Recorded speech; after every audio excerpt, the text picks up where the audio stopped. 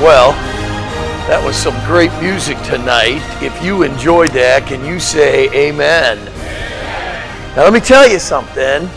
I think that was the greatest concert or package of music on the Word of God I have ever heard in my entire life. And I really do mean that. Isn't it amazing what music can do and the message that good music can bring across?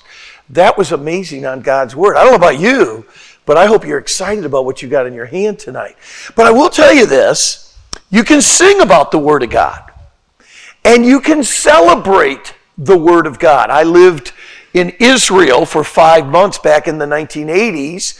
My wife and I lived on a kibbutz right on the Jordan River, about 3 kilometers south of the Sea of Galilee.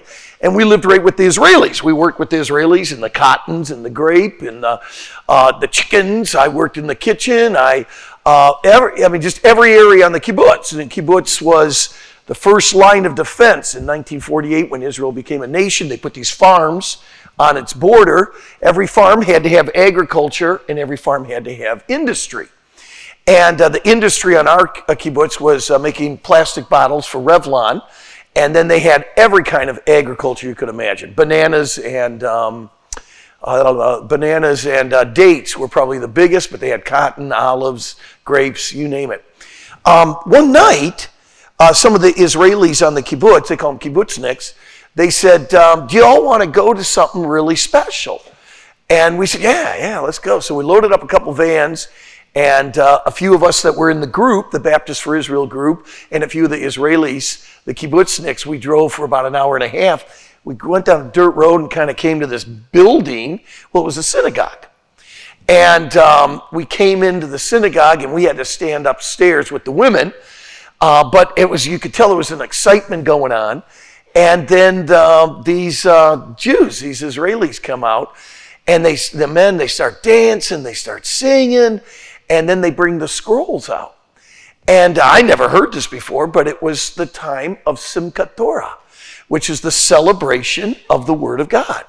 And they danced around with the Word of God and celebrated the Word. And of course, it was I'll tell you, I'd never really experienced anything like it before. And it was really a special evening. But when I got back to the kibbutz and I got to thinking about it, I said, they celebrated the Word of God, but they don't know the Word of God.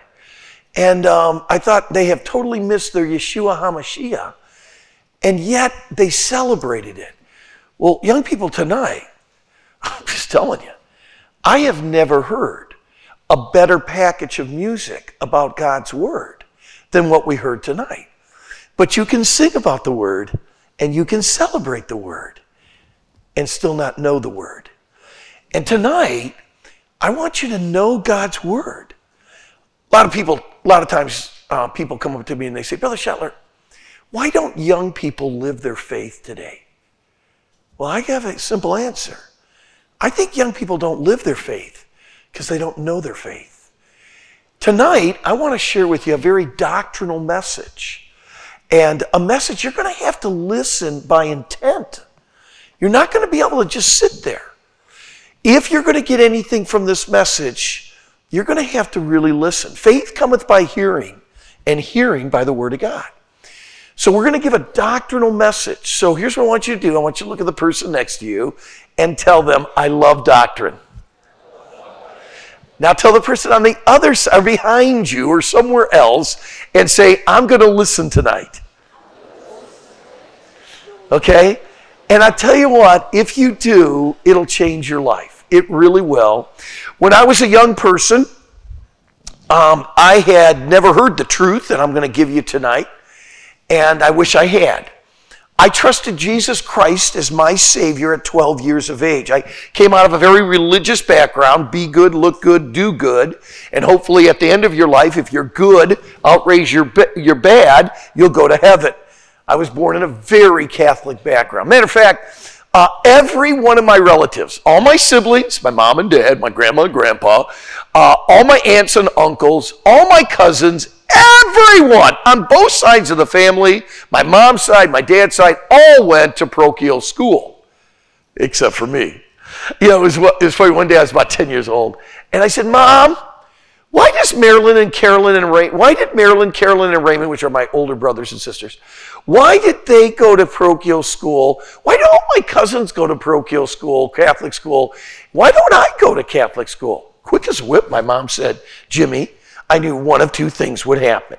Number one, you'd kill the nuns, or number two, the nuns would kill you. And I said, oh, okay. Because back in the 60s, they didn't have this diagnosed, but I was kind of hyperactive. Imagine that, But I was a little hyperactive. So I'm serious though, I'm the only Sheltler that didn't go to Catholic school. But I got to tell you, man, it was all Catholicism. When I was 12, Mom and Dad's marriage was doing terrible. And Mom would go separately to church from Dad.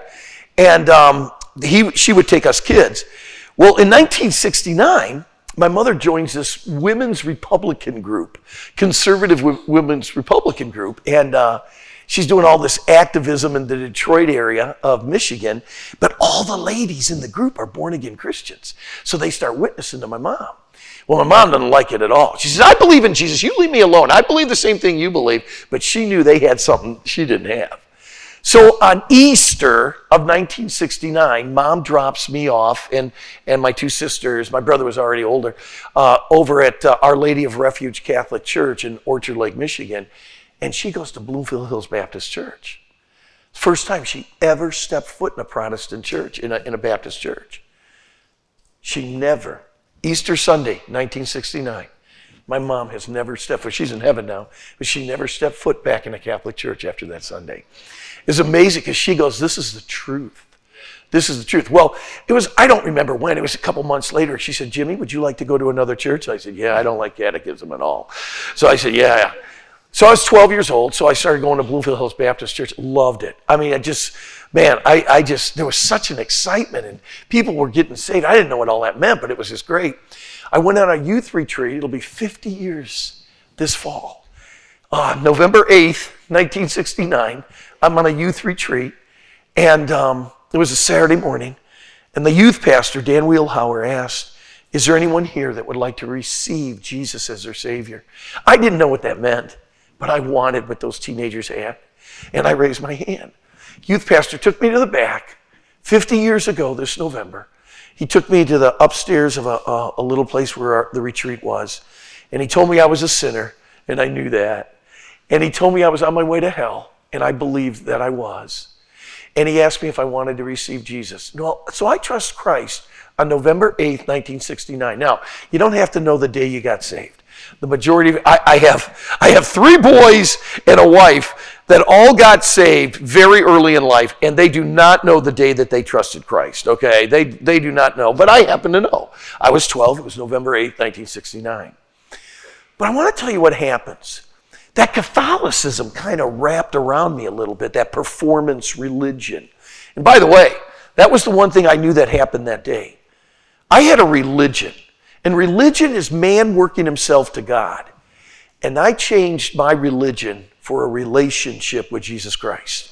Because Christianity is not a religion. Don't let anyone ever tell you, well, Christianity is like any other religion. No, it's not. Christianity is not a religion. Christianity is a relationship with a person, and that person is Jesus Christ. So anyways, I get saved at 12, but man, young people, I got to tell you, I don't live for the Lord at all from 12 to 18. Israel got saved out of Egypt, but they wandered for 40 years. I'm glad I didn't wander for 40 years, but for 6 years of my life, I did not live the victorious Christian life. I was saved out of Egypt, but man, I wandered in the wilderness. And I'll tell you what, if you knew me at 15, you would have never thought I was a Christian. If you would have been my friend at 17, you would have probably had to separate from me because, man, that guy's not saved. If you would have known me at 16, you would have tried to witness to me to get saved. I truly do believe that I got saved at 12, but I didn't live like it at all. So something began to happen. What began to happen was, it did not happen every day, it did not happen every week, it did not happen every month, but I would probably say once or twice a year, I would hear some good preaching or the Holy Spirit would work in my life, and I would question whether or not I was saved. And I would, I'd get off by myself and I'd say, God, if I've never trusted you as my Savior, God, right now, I don't know if I prayed right. I don't know what I said. I don't know. I think I got saved on that November 8th thing, but I don't know. And God, I don't act like a Christian. And Lord, if I've never been saved, right now, I pray and ask Jesus to be my Savior. And again, I didn't do that every day. I didn't do it every week. I didn't do it every month. But I'd probably say about twice a year, I'd pray to receive Jesus again as my Savior. This kind of goes on all the way through my teen years. I'm not living right. I'm not doing what's right. And I kind of go all the way through this. And then I go to Bible college. And it continues on. Again, not every day, not every week, not every month. But I can remember probably 5-6 times at Bible college where I go back to the prayer room. I kneel down. I hear a message on the rapture. I hear a message on hell. And I go back. I kneel down and I say, God, if I've never trusted you before, right now I ask you to save me. So I don't know, from the time I got saved till I graduate from Bible college, I probably, with all my heart, soul, and mind, I probably tried to receive Jesus again probably 20 times, where I just said, God, if it hasn't ever happened, I want to do it right now. Lord, I don't know what I prayed. I don't know if I ever got saved. But God, I'm not living right. I'm not thinking right. God, I must not be saved. How could I be a child of God? And I'd pray to receive Christ. I graduate from Bible college. I start traveling as a college representative for PCC. I'm traveling across America, doing 2 Christian schools a day, telling young people to come and preaching in chapels. And I'm still struggling with this thing. I'm in Lebanon, Pennsylvania, and I'm having my devotions. I had just done a Christian school service, and I asked if there was any place I could go to read the Bible and study. And I had left early in the morning because of the traffic in Philadelphia or whatever. And they showed me the library, and I went to the library. And the passage I'm going to show you, I read that morning, it was really afternoon. I read that afternoon and I said, Lord, why has nobody ever preached on this? Why has nobody ever shown me what I'm going to show you tonight? And I got to tell you, it was just something on my heart that I just said, Lord, if I ever get a chance to tell people about assurance of salvation and eternal security, Lord, I want to teach them this passage. So would you take your Bibles and turn to 2 Peter chapter number 1? 2 Peter chapter number 1. Now, tonight's doctrine, young people, so you gotta listen tonight. This is an amazing, amazing passage of Scripture. And I'm going to start, because of all the good singing we've heard tonight about God's Word, I want to start in verse number 4. 2 Peter chapter 1, this is 2 Peter now, chapter 1, verse number 4. I'm in Lebanon, Pennsylvania. I'm 23 years old. I'm a graduate from a Christian college, and I'm still struggling with assurance of salvation. And I come to 2 Peter chapter 1, and I look at verse 4. Whereby are given unto us exceeding great and precious. Everyone together, what's the next word? Oh, that was terrible. For the great day that we've had today, that was terrible. Whereby are given unto us exceeding great and precious promises. Now that was a lot better, Camp. Promises, that by these ye may be partakers, by what? By the promises, you may be partakers of the divine nature. Wow, that is amazing. The Word of God, you partake, you meditate on, you make it your own, you become partakers of the divine nature, having escaped the corruption that is in the world through lust. All right, we're going to talk about assurance and eternal security tonight. Can I share something with you already? Assurance has a lot to do with your faith, and that's your kind of your theme this week or whatever.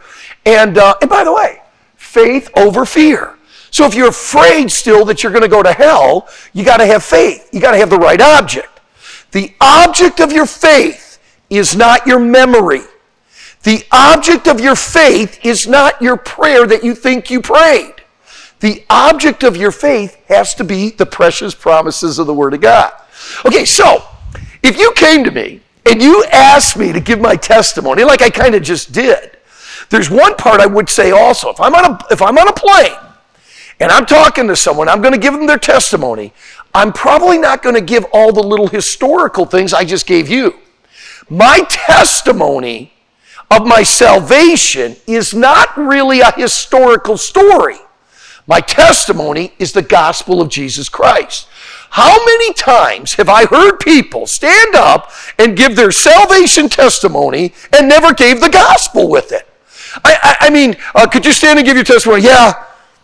Well, I got saved, I believe at 7. I was in Awana, and it was a special night. It was hot dog night, and I got 2 hot dogs, and I got one of the jewels on my crown in Awana, and I said a bunch of verses, and I met with my Awana counselor, and I got saved.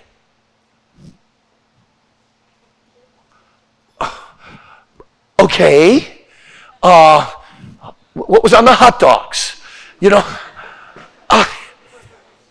okay, I want to tell you something.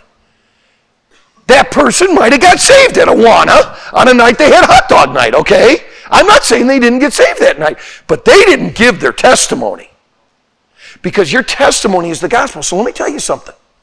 If you ever have the opportunity and privilege to give your testimony of how you came to know Christ, give the gospel with it, guys. Put the gospel in it. Now let me tell you this. I don't know if Dan Wheelhauer used this verse, but this is my verse that I'm saved. My faith is not in something I did at a retreat when I was 12. My faith is in John 1:12.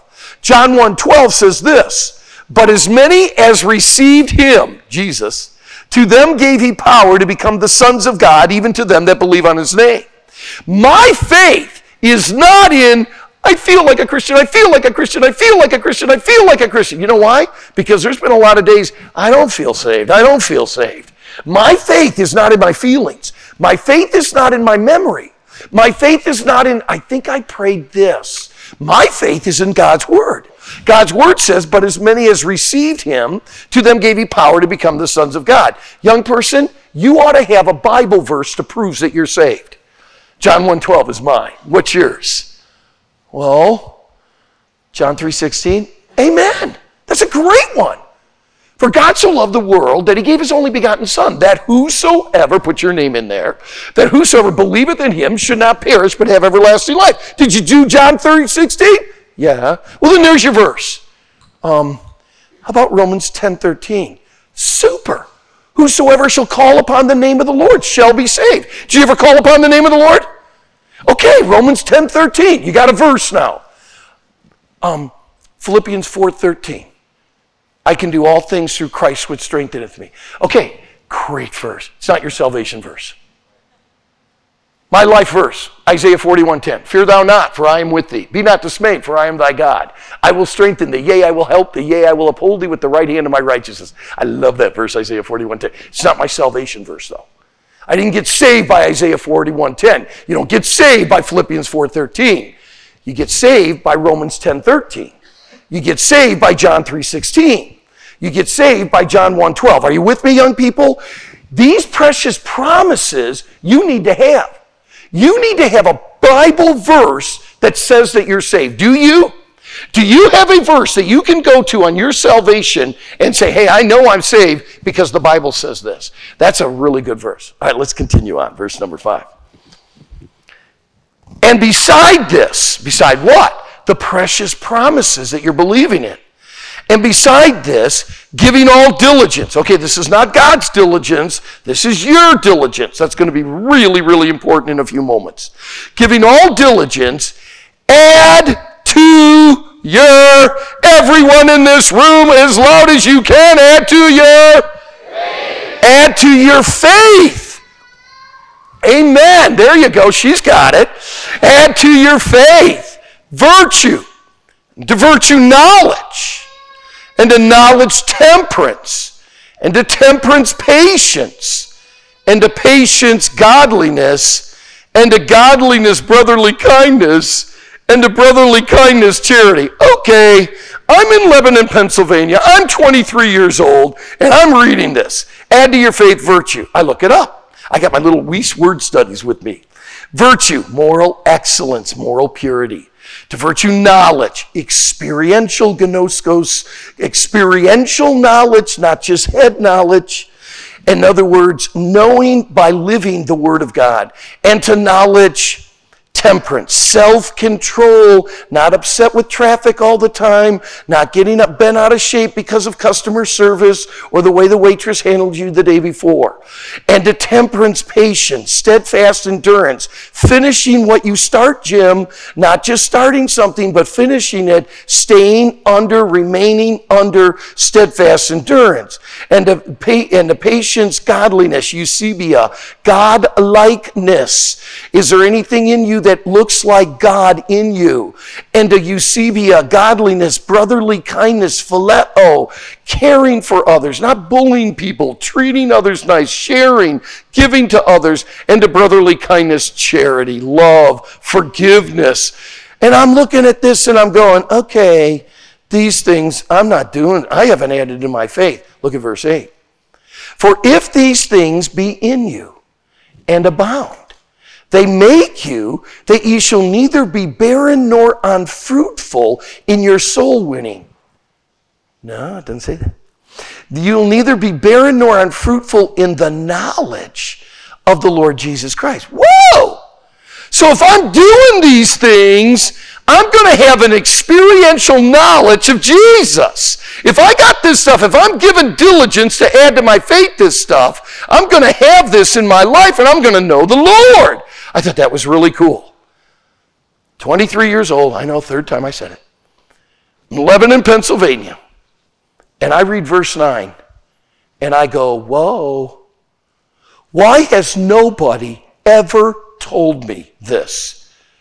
But he that lacketh these things, that was definitely me at that point in my life. But he that lacketh these things, lacketh what things, Brother Shetler? Virtue, knowledge, temperance, patience, godliness, brotherly kindness, charity. But he that lacketh these things is blind, and cannot see afar off, and hath everyone together. What's the next word? And hath what? Forgotten. Forgotten that he was purged from his old sins. I had been saved for 11 years.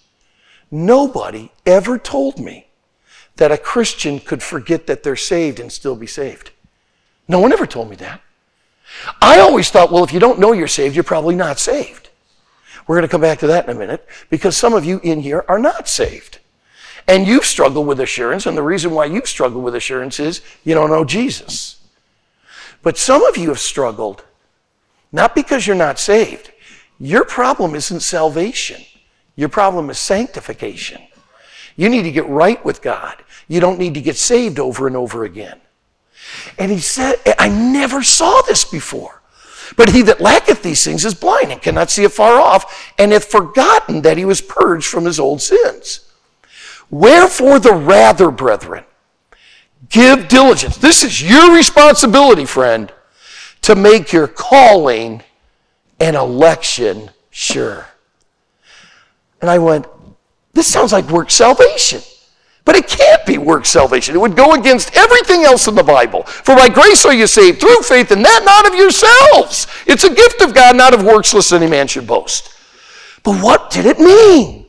Wherefore the rather, brethren, give diligence to make your calling and election sure. For if ye do these things, ye shall never fall. And I realized something I'd never seen before. This is doctrine now. You got to listen, okay? My salvation depends upon the finished work of Jesus Christ on the cross. There is nothing I will ever do to be saved. There is nothing that I could ever achieve in my life. That's what I got saved from, that Catholicism stuff, that performance-based religion stuff. There will be nothing I can ever do to merit my salvation. It was by grace alone. So when they do the roll call in heaven, and they call out, Moses! Whoa. Haven't had time to see him. There he is. Moses, whoa. Give us one of these, man. Get right. Part the Red Sea. Moses, way to go, Moses. You're the best. What a deliverer. Way to go, Moses. Knew you'd be in heaven. Joshua! Whoa, Joshua. Man, I love you, man. Way to go on the Jericho thing. Good job. Make the sun stand still. Joshua, you're the man. What faith? What faith? Abraham. Whoa, there he is. Father Abraham. I'm one of yours, man. Abraham, man, there he is. Father Abraham, the man, a man. Way to go. You're the man, Abraham. Apostle Paul. Greatest Christian. Man, I loved your letters, man. You did a great, man. You are Christian of Christians, Paul. Way to go. Paul, yeah, was there any question he was going to be in heaven? Paul. Jim Shetler. He got here? Shetler's here? Jim Shetler. Let me tell you something. I'm going to heaven the same way the Apostle Paul's going to heaven. By the grace of God. There is nothing that I have done that deserves my salvation. Jesus Christ paid it all. Abraham is in heaven for the same reason Shetler's going to be there. The grace of God. It was nothing by our merit. But let me tell you something, young person. My salvation is based on the finished work of Christ. But the assurance of that salvation depends upon the way that I live and what I believe in. In other words, whether you're saved or not is God's work. Whether you know you're saved is your responsibility. Now hear this. Have you ever prayed before for assurance of salvation? Oh God, give me assurance of salvation. He's never going to answer that. What did it say in verse number 10? In verse number 10, it said, wherefore the rather, brethren, you, not God, brethren, give diligence to make your calling and election sure. Whether you or not you are saved, that's a work of God. Whether or not you know you're saved, that's up to you. Now that was a long introduction, and we're gonna go back through some stuff. So don't get too scared by that long introduction. But let's ask God now to help us on this incredibly doctrinal truth. By the way, what does the Bible say? That we are to rightly, anyone know the next word? Rightly divide. This is doctrinal tonight. So you gotta stay attentive tonight, because we're gonna take, when you go into surgery, I just had double knee replacement surgery back in December. I wanted a surgeon who was awake and paying attention in doing the surgery of taking my knee out and putting a new knee in, okay? And he did double of them. I wanted him to, man, are you okay? Are you ready to go? I want you to be alert, because we're gonna, like a surgeon, we're gonna separate something tonight. We're going to separate something that many believers have put together. We are going to rightly divide the word of truth from eternal security and assurance of salvation. In order to do that, we need the Holy Spirit to help us. So, Father, we come to you tonight. I do pray this will be an absolute life-changing night for everyone. First of all, I want to pray for the sponsors and the counselors. I pray, Father, that they will be able to use the things that are given tonight to help young people and to help adults for the rest of their lives. If there's a sponsor or a counselor, a youth pastor, or whatever that maybe has struggled like I have, I pray that tonight they would get that thing taken care of. But I pray that they would also take this message and help other people. The counselors that are here this summer, I would think would be able to take what I give tonight and be able to help them throughout the whole summer on assurance of salvation and eternal security. Father, I do pray for the campers. That's why I'm here. I'm here for these campers. And Lord, I pray tonight that they would learn something from your word that would help them. The music tonight has been about your word. So Father, may we take the word, understand the word, and apply the word in our life. May we add to our faith tonight. And Lord, there are young people in this auditorium that need to get right with God tonight. They don't need to get saved. They're on their way to heaven. But they need to get right. There are young people tonight that have deceived themselves. As we talk today about Kim Burrows being blindfolded at the banana thing, Father, there are young people tonight that have deceived themselves in thinking that they're saved.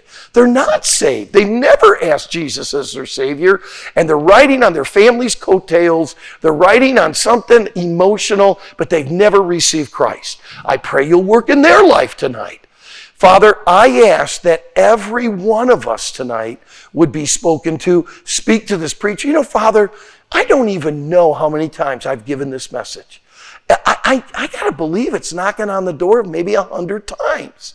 And yet, Lord, I need it every time I ever preach it. Father, I need to add to my faith. And Lord, may this not just be preached to a bunch of teenagers. God, I need this too. So Lord, speak to all of our hearts tonight. May we never be the same because of what we're going to hear. And we'll give you the praise and glory. And God's children said, okay, so we're going to divide two doctrines tonight.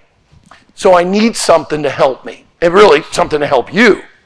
So I got two chairs tonight, and these two chairs are going to represent two doctrines. We got over here, we have this doctrine, and over here, we have this doctrine. Okay, everyone, together, help me out. This is the doctrine of eternal security. This is the doctrine of... Okay, so we're going to do something tonight. I'm going to tell you, I've been working with people for a long time. I've worked with adults, teenagers, college students, and a lot of people have tried to combine these two doctrines. We got to rightly divide the word of truth. So tonight, we're going to take two things that many people have kind of like messed up and put them together, and we're going to cut them apart. And we're going to talk about two separate doctrines tonight. We're going to talk about the doctrine of, everyone together? And the doctrine of? So, let me tell you about the doctrine of eternal security. This one is based totally on Jesus Christ, on God. Whether or not you are saved is a God thing. It's not a Jim Shetler thing. It's not a you thing. It is a God thing. If you ever have received Christ, you have eternal security and you can't ever lose it. Let me give you some points. We mentioned John 1:12, so let me mention it again. But as many as received him, to them gave he power to become, anyone remember what the rest of the verse is? To become what? Good. Many of you know that. The sons of God. When you get saved, you are born into the family of God. God is the creator of all mankind, but he is not the father of all mankind. You got to receive his son in order to get into the family. Okay, so I have two birthdays. I was born April 19th, 1957. That's a long time ago. And then I was born in the spirit November 8th, 1969. I have two birthdays. The only way that you can go to heaven is to have two birthdays. Now, some of you are going, oh no, I know my birthday. By the way, everyone real loud, out loud together. When I say 1, 2, 3, say your birthday, okay? What your birthday is, the month and the date of your birthday. You don't have to say the year, okay? So everyone together, are you ready? 3, 2, 1, April 19th. Okay, so every one of you got a physical birthday. You have a birthday that you were born. You got a year that you were born in, da-da-da-da-da. In order for you to go to heaven, you have to have another birthday. Now, you may not know when it was. My boys were 3, 4, and I think Luke was about 9 years of age. And Marilee was 4 years old when she trusted Christ. She doesn't remember what she said in her prayer, and she doesn't remember the date. But she really believes that's when she trusted Christ. Guys, you can't go to heaven without two birthdays. Now, you may not know the date, but can every one of you go back to a time that you can go, you know what, I do believe I trusted Christ at this point or this time or whatever. If you can't, we're going to talk to you tonight because tonight's a great night to get that thing settled. Once and for all. What's the date today? June 18th? June 18th, 2019 could be your spiritual birthday tonight. And it would not surprise me in a group like this. I would imagine there's some young people that only have one birthday in here. And you need to be born again. Okay. So this is the work of God, eternal security. When you get born again, you get a new family. You get to become a part of the family of God. And now he becomes your father. And you become his child. Now, once you become a child of God, nobody can take you out of that position. Let's say, got the 3 sons. I look over, I got my telephone here, And I go, oh, hey guys, I got a call coming in from Ben. You mind if I take it? Okay, so I go, hey Ben, how you doing? Hey Ben, I'm preaching right now. What you doing, Ben? My name isn't Ben. Yeah, Ben, it gets right here on the phone. Yeah, Ben, what's going on, Ben? I am not your son. Yeah. You're my son. What's going on, Ben? I am not your son, and my name isn't Ben. And I don't want you to ever communicate with me again. I don't believe what you believe. I don't want to be a part of your family anymore. And I am no longer your son. Goodbye for good, and don't try to find me. And I've changed my name. Goodbye. Oh, what was that all about? 2 days after Father's Day. Whoa, what was that all about? Let me ask you, young people. Is Ben still my son? No, he just said he wasn't. He just said he didn't want to be, and he just said that he's changing his name, and he just said he never wants to talk to me again. Young people, let me ask you, is he still my son? Yeah, on January 19th, 1983, I was there when Ben was born. That was like one of the coolest moments of my life. Boy, anyone that doesn't believe that a babe in a womb is a person, man, you just never experienced birth. I mean, it's just unbelievable. I got to cut the umbilical cord. My wife, she went through 24 hours of labor. I'm going like, this is the coolest thing in the world. My wife was tired, okay? She had labored. I'm going like, wow, what a moment this is. I really mean it honestly. The birth of my 3 sons go down as unbelievable moments in my life. I know Ben's my son. He was born in my family. Now, young person, let me tell you something. If you've ever been born again, you're part of his family. And if Ben Shetler can't leave the Shetler family, let me tell you something. You'll never leave God's family. If you have ever trusted Christ, you are part of the family of God. Everyone together, and you have what? So let me tell you another thing. So Ben's growing up. He was probably about 1.5 years. And I said, now I'm the baby of the family. And my wife is the oldest of the family. And she's got like a lot of siblings. So she took care of all these kids. I didn't know anything about babies or anything because I was the baby of the family. So I remember I didn't know what I was doing with diapers or anything like that, so I was kind of learning everything. I said to Marilee one day, he was about 12 months old or something like that. And I said, hey, Marilee, I'm going to take Ben out for a walk. You be careful now. He's just been walking for about a month or so. Yeah, I got this. So we go outside, and I put my hand down. And he reaches up, and he grabs my little pinky. He grabs my little pinky. It's the cutest thing in the world. He's grabbing on my little pinky, and we're just kind of walking along, father-son thing, We're kind of walking along. And he stepped on something. I don't know, a crack, a stick, or something on the stone, or something on the concrete. He stepped on it, and as soon as he stepped on something, he did the worst thing he could have done. He let go. And when he let go, he fell flat on his face. And if you saw him today, you know why he looks the way that he did. No, he fell flat. He fell flat on his face, skins his nose, he's got blood on his forehead, and he's screaming like crazy. I bring him in. Marilee takes him and says, what are you doing? You don't know what you're doing. You're never going to be with him again. Ah! I go like, oh, man, that was really bad. 2 weeks later, Marilee's out shopping. I say, hey, Ben. And go for a walk. He's still got the scabs, I said, Ben, you want to go for a walk? Walk, Daddy. And I said, come on, let's go on out. I put my hand, he reaches up and grabs my little pinky. And I said, no. And I reached down and I grab his wrist. Now, young people, I got to tell you something. We got a different ball game now. Before, it was Ben holding on to Dad. Now, it's Dad holding on to Ben. And we walk along and he starts to fall. I pick him up. And we go a little bit further and he starts to fall and I pick him up. You know what? I'm not letting him go for nothing. The Bible says in John chapter 10, verse 27, no man shall pluck you out of his hands. Not even yourself, young person. Young person, if you have ever been saved, you are in the hands of God. And I'm going to tell you something. He's not going to let you go. That has to do with eternal security. Let me give you 2 other really quick ones. One is the grace of God. And I talked already about going to heaven and seeing, you know what? We're not saved by what we've done. We're saved by His grace. So we're kept by the grace of God. And then the last one, and I love this, on eternal security. I just love this. My father-in-law, I think he's a theologian, but he's worked with Jewish people for over 60 years. One day we were talking, and he said, Jim, I have a question for you. He said, how long is everlasting. And I said, well, Dad, everlasting, it's forever. He said, hey, that's good. He said, how long's forever? And I said, yeah, forever? Forever is eternal, Dad. It's eternal. He said, hey, that's good. How long's eternal?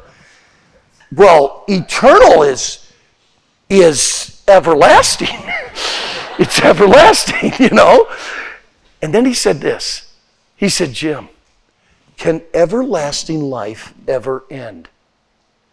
And I said, well, Dad, if everlasting life ever ended, it wouldn't be everlasting. Aren't you glad when you got saved, you didn't get probationary life? You didn't get put on probation. Hey, look what you're saying. Look what you're talking. Okay, that's it. You lose your salvation. No. You didn't get probationary life when you got saved, young person. You got what kind of life? Everyone together. What kind of life did you get? You got everlasting. And young person, if you ever had everlasting life, you still got it. Okay? That all has to do with eternal security. If you ever have been saved, you still are saved. But tonight, let's talk about this assurance of salvation for a minute. So let's go back to our list. It says here in 2 Peter chapter 1, look at verse 5 with me. And beside this, giving all diligence. Now the next 4 words, I think, are the key to what I want to talk to you about tonight. And we're almost done. We are almost done. I just want to go through these words so you have an understanding. Some of you need to get right with God. Some of you need to get saved, okay? But the next 4 words are the key to everything. So you guys have done a great job. You guys have been great to preach to. Help me out on the next 4 words. What does it say? Everyone together. Ooh, okay, let's wake up and try that one more time. Everyone together, those 4 words? Add to your faith. Okay, so what does that mean, add to your faith? Well, 6.5 years ago, we moved from Paradise. I know there's some people from Paradise, Texas, but this was really paradise, okay? This was the most beautiful place on God's planet. Everything on planet Earth grows in Santa Maria Valley. It is the strawberry capital of the world. 20% of all strawberries grown on planet Earth come out of Santa Maria Valley. It grows everything. You can grow from potatoes to bananas to apples. It's a moderate climate. It grows everything. My wife loves the garden and everything like that. We had a nice home. We pastored for 6.5 years in Santa Maria. It was drop dead gorgeous. I mean, it was just a beautiful place. And I took her from that place. And I took her to the desert. And I took her to Lancaster, Palmdale. And we went to the high desert. We don't see a lot of trees, and it's the desert, you know. And I took her. So I did something for my wife. I bought her a house.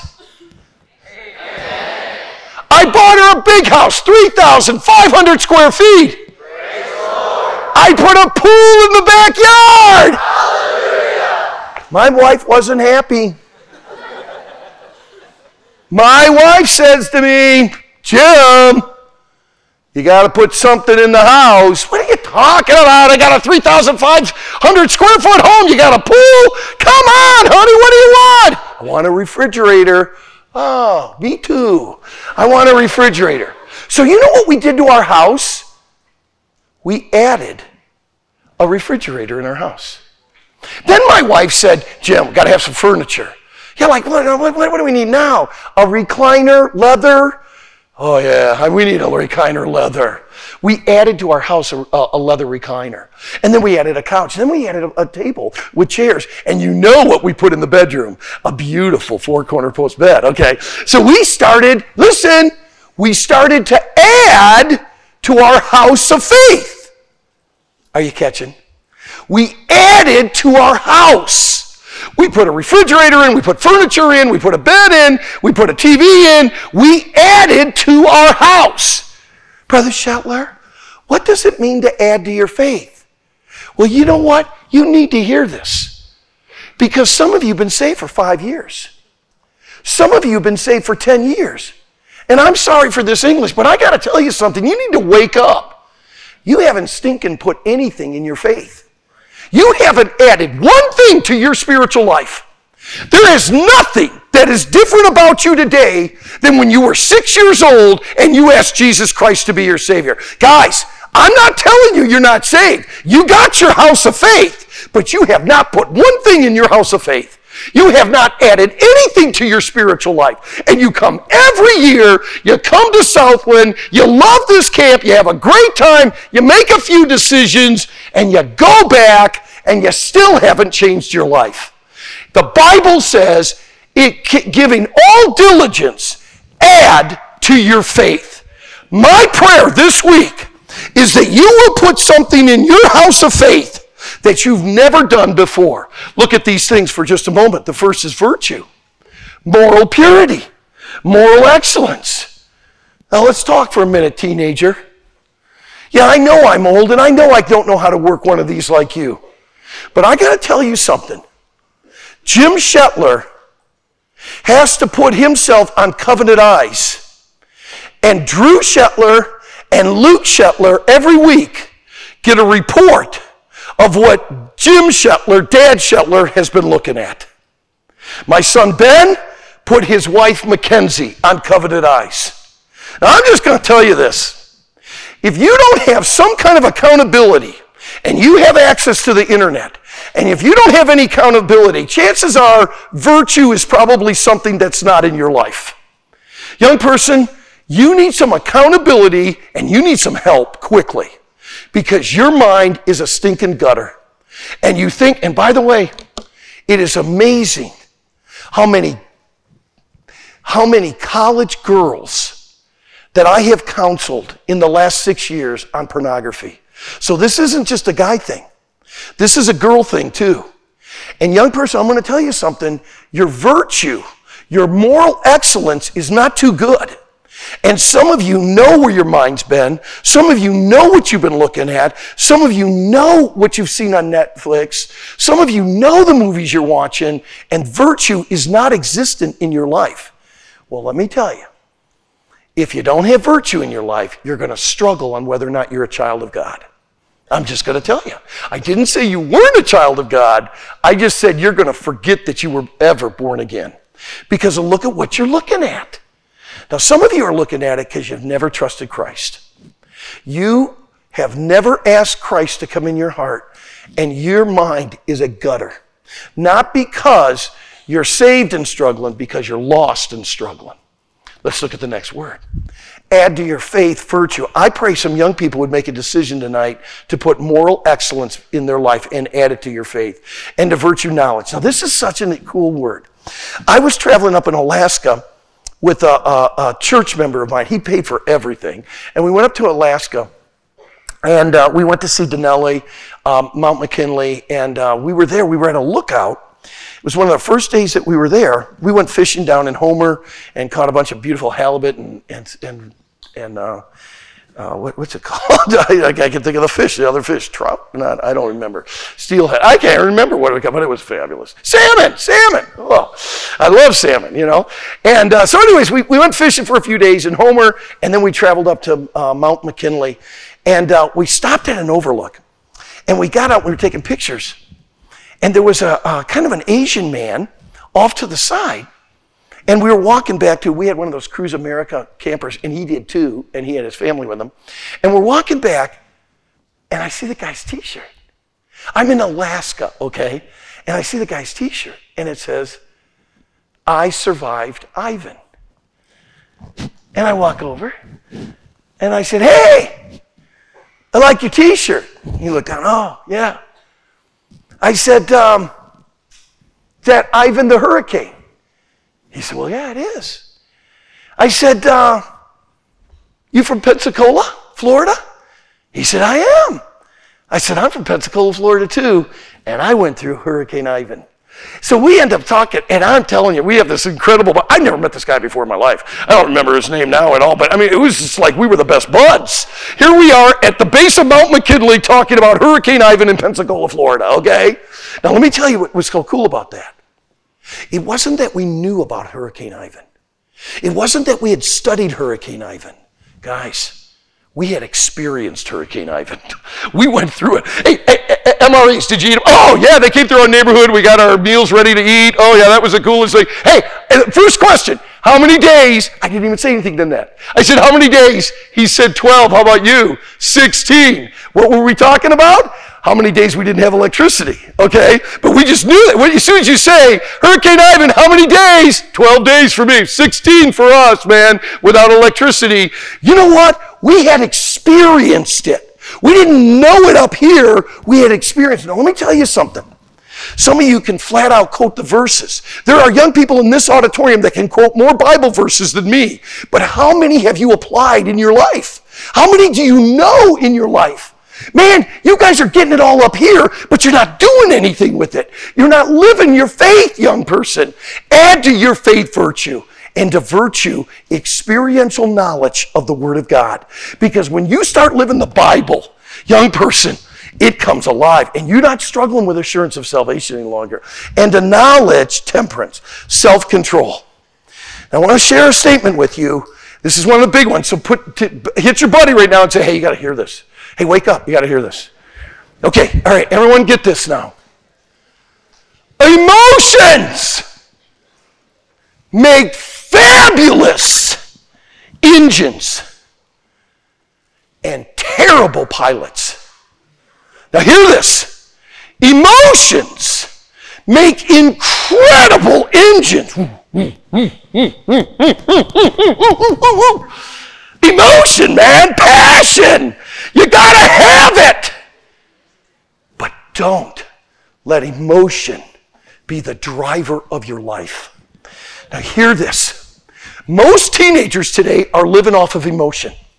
And I feel like I want to do this. I feel like I want to do this. I feel like this would be good for me. I feel like this person would be good in my life. I feel like, stop it.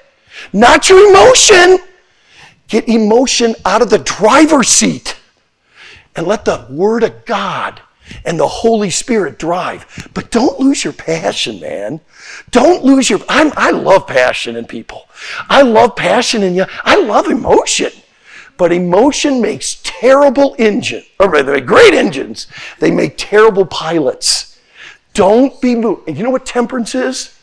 Temperance is the ability to control your emotions. Some of you can't control it on a basketball court. Some of you can't control it if you have any kind of failure. Some of you get so like, wow, what's going on? What a drama queen and what a drama king. And I got to, the longer I live, we got more drama kings than we have drama queens, okay?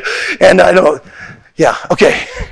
Yeah, we really do. But anyways, man, I'm the dean of students. Let me tell you something. Guys can just be living off their emotion, man. And we say, oh, women are so emotional. Not in the dorms I'm going in, okay? I'm telling you something. Now listen to me.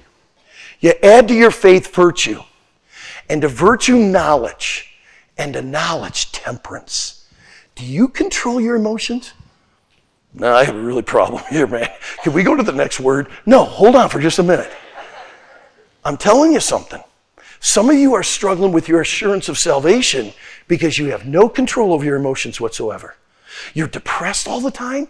You're like, boy, is she moody. It's like, what kind of day are we going to have tomorrow? That means she has no temperance. That means he has no temperance, no self-control of his life. He said, Brother Scheller, can we just get to the end of the message? I don't even want to go through the rest of the words. Well, these get really good. Okay, the next one is such a good one. The next word is patience. You say, Brother Scheller, let's just go to the next one because I don't have that one. Okay, hold on. Let me talk to you about patience. This is a cool Greek word. It's a compound word, and listen to the two words. It means, I love these two words, remain under. To remain under. Now, it was given in two ways. One is a weightlifter who picks up the weight and he's got it here and he hasn't jerked it up yet. He's remaining under the weight. He's patient. He's under the weight, but he hasn't got it up yet. But this is the number one way this word was used. It was used for marathon runners that would run 26 miles, 385 yards. And they'd run. And they'd run. Oh, man. 14 miles. 17 miles.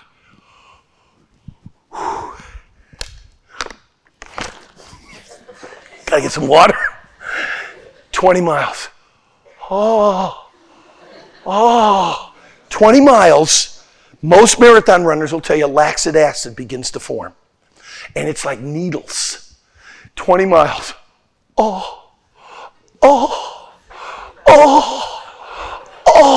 And they pain.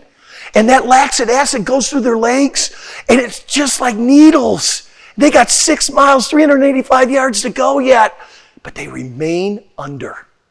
They're patient. They're steadfastly enduring. Let me tell you something, young person. Some of you get a little adversity and you're like, I can't live the Christian life. Oh, that was so rough. That was so tough. Pastor told me one time, this is the funniest, I haven't told this story in years. The pastor told me one time, he said, I got to tell you, I visited this sister in the Lord over at her house, and the day I went, they were putting up wallpaper, so you can tell you how long that story is.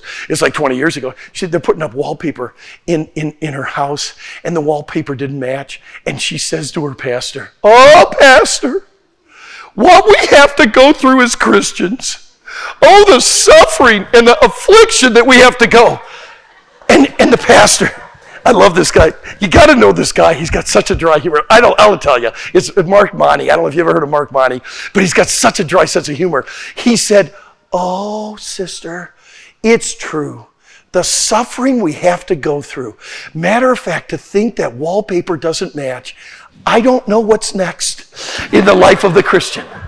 Guys, can I just tell you something? We can't handle any adversity in our life whatsoever. We got to become patient. We got to steadfastly endure. Some of you got to get some grit behind you and say, no, I made a decision in 2019 at Southland, and I'm going to keep keeping it, man. I'm not going to stop. I'm going to keep going on. You guys need some patience, and the patience, godliness. Okay, the coolest word here, it's eusebia, and it means God-likeness. So let me tell you about this word. So now, when I was a pastor, I did this very rarely. Saturday was a special day for me that I got away from everybody. It was my prayer day. I finished my study, and it was like I just didn't get around a lot of people on Saturday. I did visitation in the morning, and then I kind of went somewhere and hid, But once in a while, I went and played golf, or I'd go to the beach. Well, I got this complexion that's pretty fair. So the next day, if I ever went golfing or if I ever went to the beach, it was obvious that I had. So the next day at church, people would come up to me. It was inevitable in the foyer. We were saying, hey, good message today, Pastor Shetler. Hey, did you go to the beach yesterday? Yeah. How'd you know? It's all over your face. Hey, Pastor Shetler, did you go golfing? Yeah, I went golfing. You could tell. I was just like, I was all red. Now you hear this. I was sunburned. It was obvious I had been under the sun. Well, you know what some of you need? You need to get sunburned. S-O-N. So, what happened at camp, man? Like, you're a different daughter. Hey, man, what in the world? I haven't heard a cuss word out of you for 4 hours. What happened? Well, I got Jesus at camp. You know what eusebia is? God-likeness. Let me ask you something, young person. Is there anything in your life that is God-like? Is there anything in your life that looks like God? That people go like, wow, look at that person. That's God-like. Now, let me give you the last two. We're going to talk about another one of these and another message, so I'm not going to take too much time. Brotherly kindness is charity. No bullying. No bullying. You know what? Stop picking on other people. Stop cutting down other people. And junior hires, first of all, I'm looking at you guys. Because I don't know of a group of people on planet Earth that is more cruel to other people than 12, 13, and 14-year-olds. And you guys need brotherly kindness. That means you care for other people. You let other people, you serve other people. It isn't all about you. It's about serving other people. It's about giving your life for others. Brotherly kindness, phileo. And then charity. Agape love. You hurt me. You hurt me deeply. But God loved me, so I love you. And I forgive you. Whoa. Hey, you know what? Take it. It's yours. No, that's your last thing. No, man, I love you, man. It's charity. And don't you like that Old English King James word? It's the idea of the verb tense. It's the action of the love.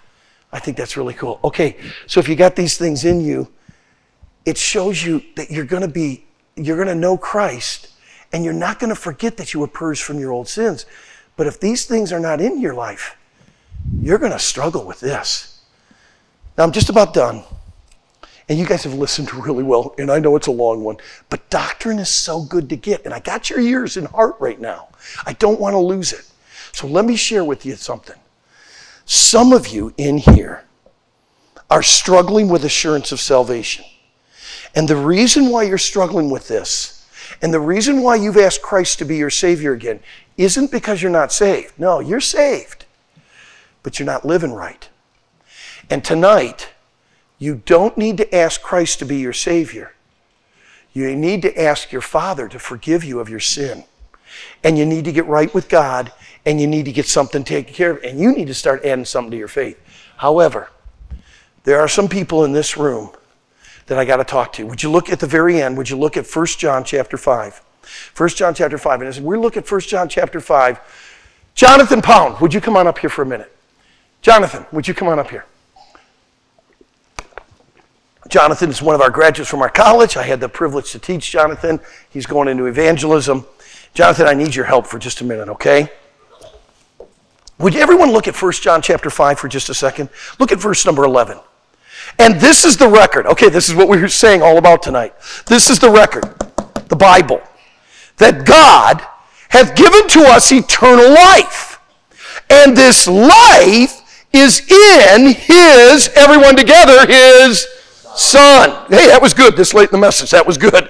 Life is in His, everyone together, Son. It's Jesus.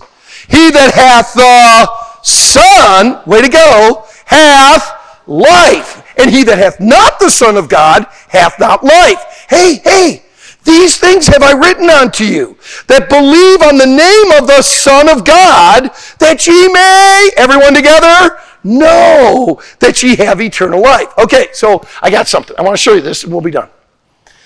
Everyone together, what do I got here? Can you guys see it in the back? Okay, it's Ticket to Heaven. What is this, Jonathan?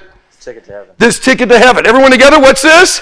Ticket to Heaven. Okay, everyone together, what's this?